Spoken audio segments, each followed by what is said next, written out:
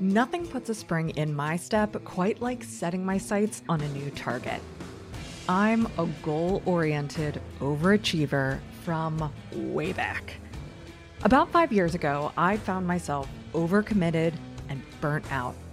I hadn't hit my goals and things were good, but they weren't as good as I'd planned for.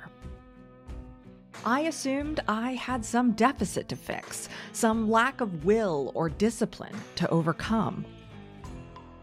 Or maybe it was more of a personality issue. Maybe I needed to be more social, more outgoing, more accessible in order to achieve what I wanted to achieve. So I tried to change.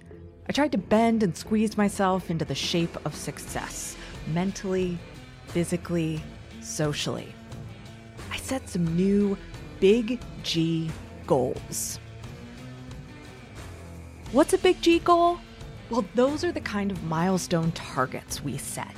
At that time, my big G goals were about how many new members I could enroll or what kind of stages I could speak on. At another time in my life, writing a book was a big G goal of mine.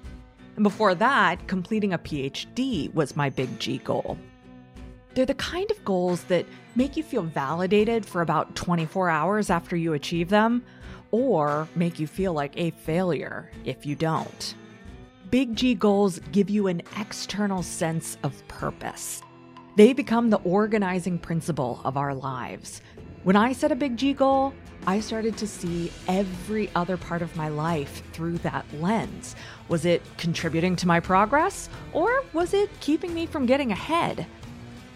Big G goal setting is a pretty modern phenomenon.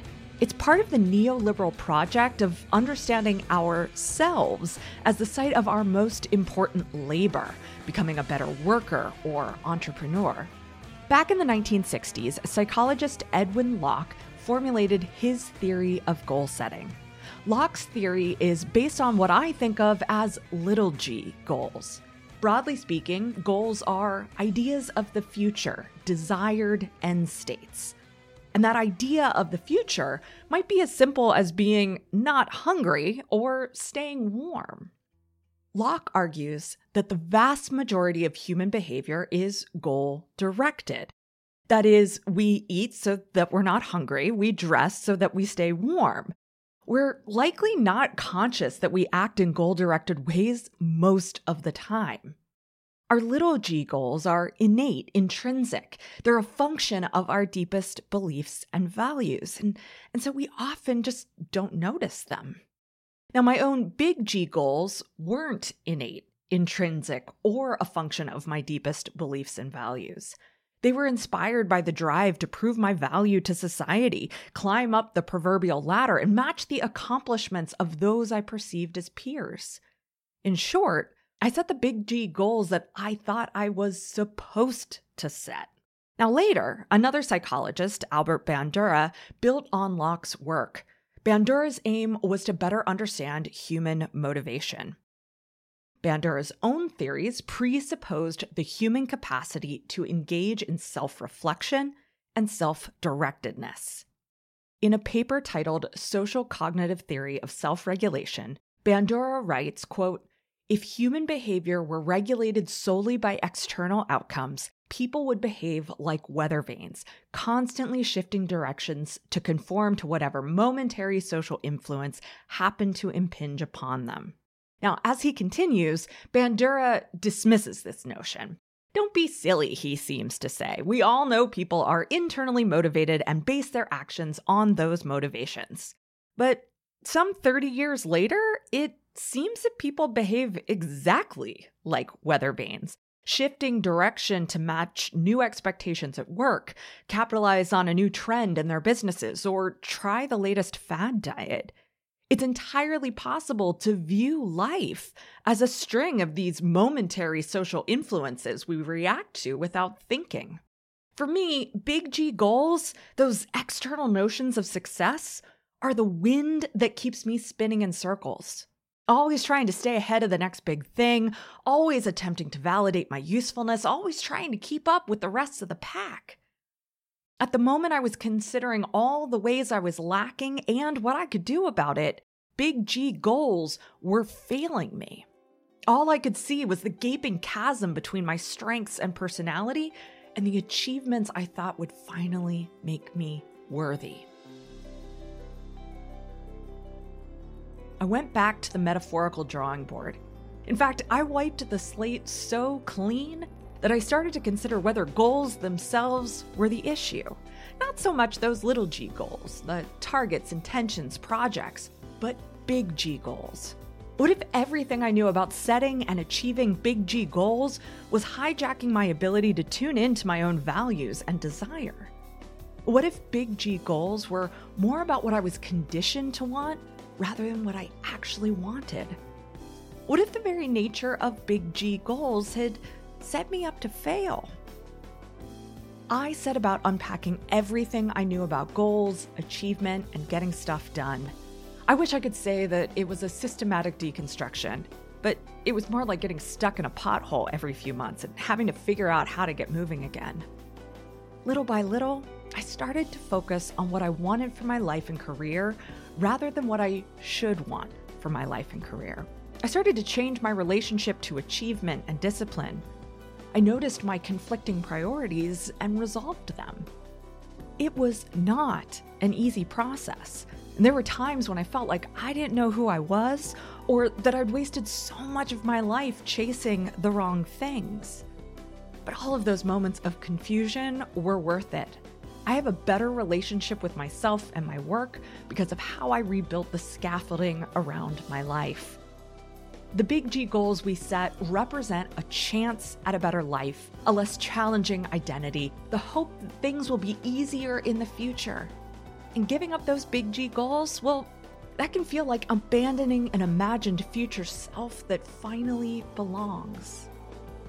We're immersed in stories that convince us that doing more, achieving more, and working on ourselves more will lead to a happy ending. But the thing is, the story never ends. The plot just keeps on going without resolution. If we're truly going to find satisfaction, we need a different story.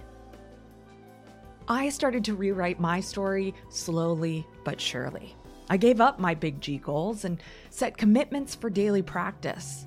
I examined my self-talk and noticed when I wasn't listening to myself. I focused on completing projects that gave me a chance to practice at my growth edge. My attitude toward my work and my life started to shift. I first shared this process in a workshop 3 years ago. Then I expanded it and guided participants through it as a course. I wrote a workbook and created a dashboard to manage the process. But earlier this year, I sat down and wrote a book about this journey, why I needed it, what I had to unlearn, how I constructed a new approach to goals and personal growth, and what I'm still working on to this day.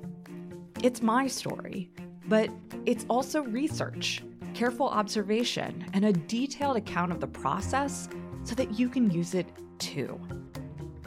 The book is called What Works? A Comprehensive Framework to Change the Way We Approach Goal Setting. It launches on November 1st, but it's available for pre-order now. You can find it on Amazon, Bookshop, Barnes & Noble, Target, or, of course, at your local bookstore. My guess is that as a listener of this podcast, you're interested in approaching life and work in new ways. You think critically about the shoulds and supposed tos you grew up with. You notice how it always seems to be up to you to fix yourself, rather than questioning whether you're broken at all. You question conventional ideas of success and achievement. You notice when conventional wisdom starts to infringe on your values. This book is for you. I can guarantee you that it is different from any other book on goal setting because it's not really about goal setting at all. It's not a thinly veiled pep talk. It's not about turning structural problems into your personal to-do list. It's about recognizing the stories we live in, the good and the harmful, and responding to those stories in ways that support us and our communities. What Works will change the way you think about goal setting, but it will also change the story you live in. Life and work don't have to be structured around the next achievement or milestone. What Works will help you take on the big questions that bubble under the surface of most advice on success and productivity, the philosophical, cultural, and political discourses that unconsciously shape how we think. But in the end, What Works will offer you a practical framework you can use to discover what works for you.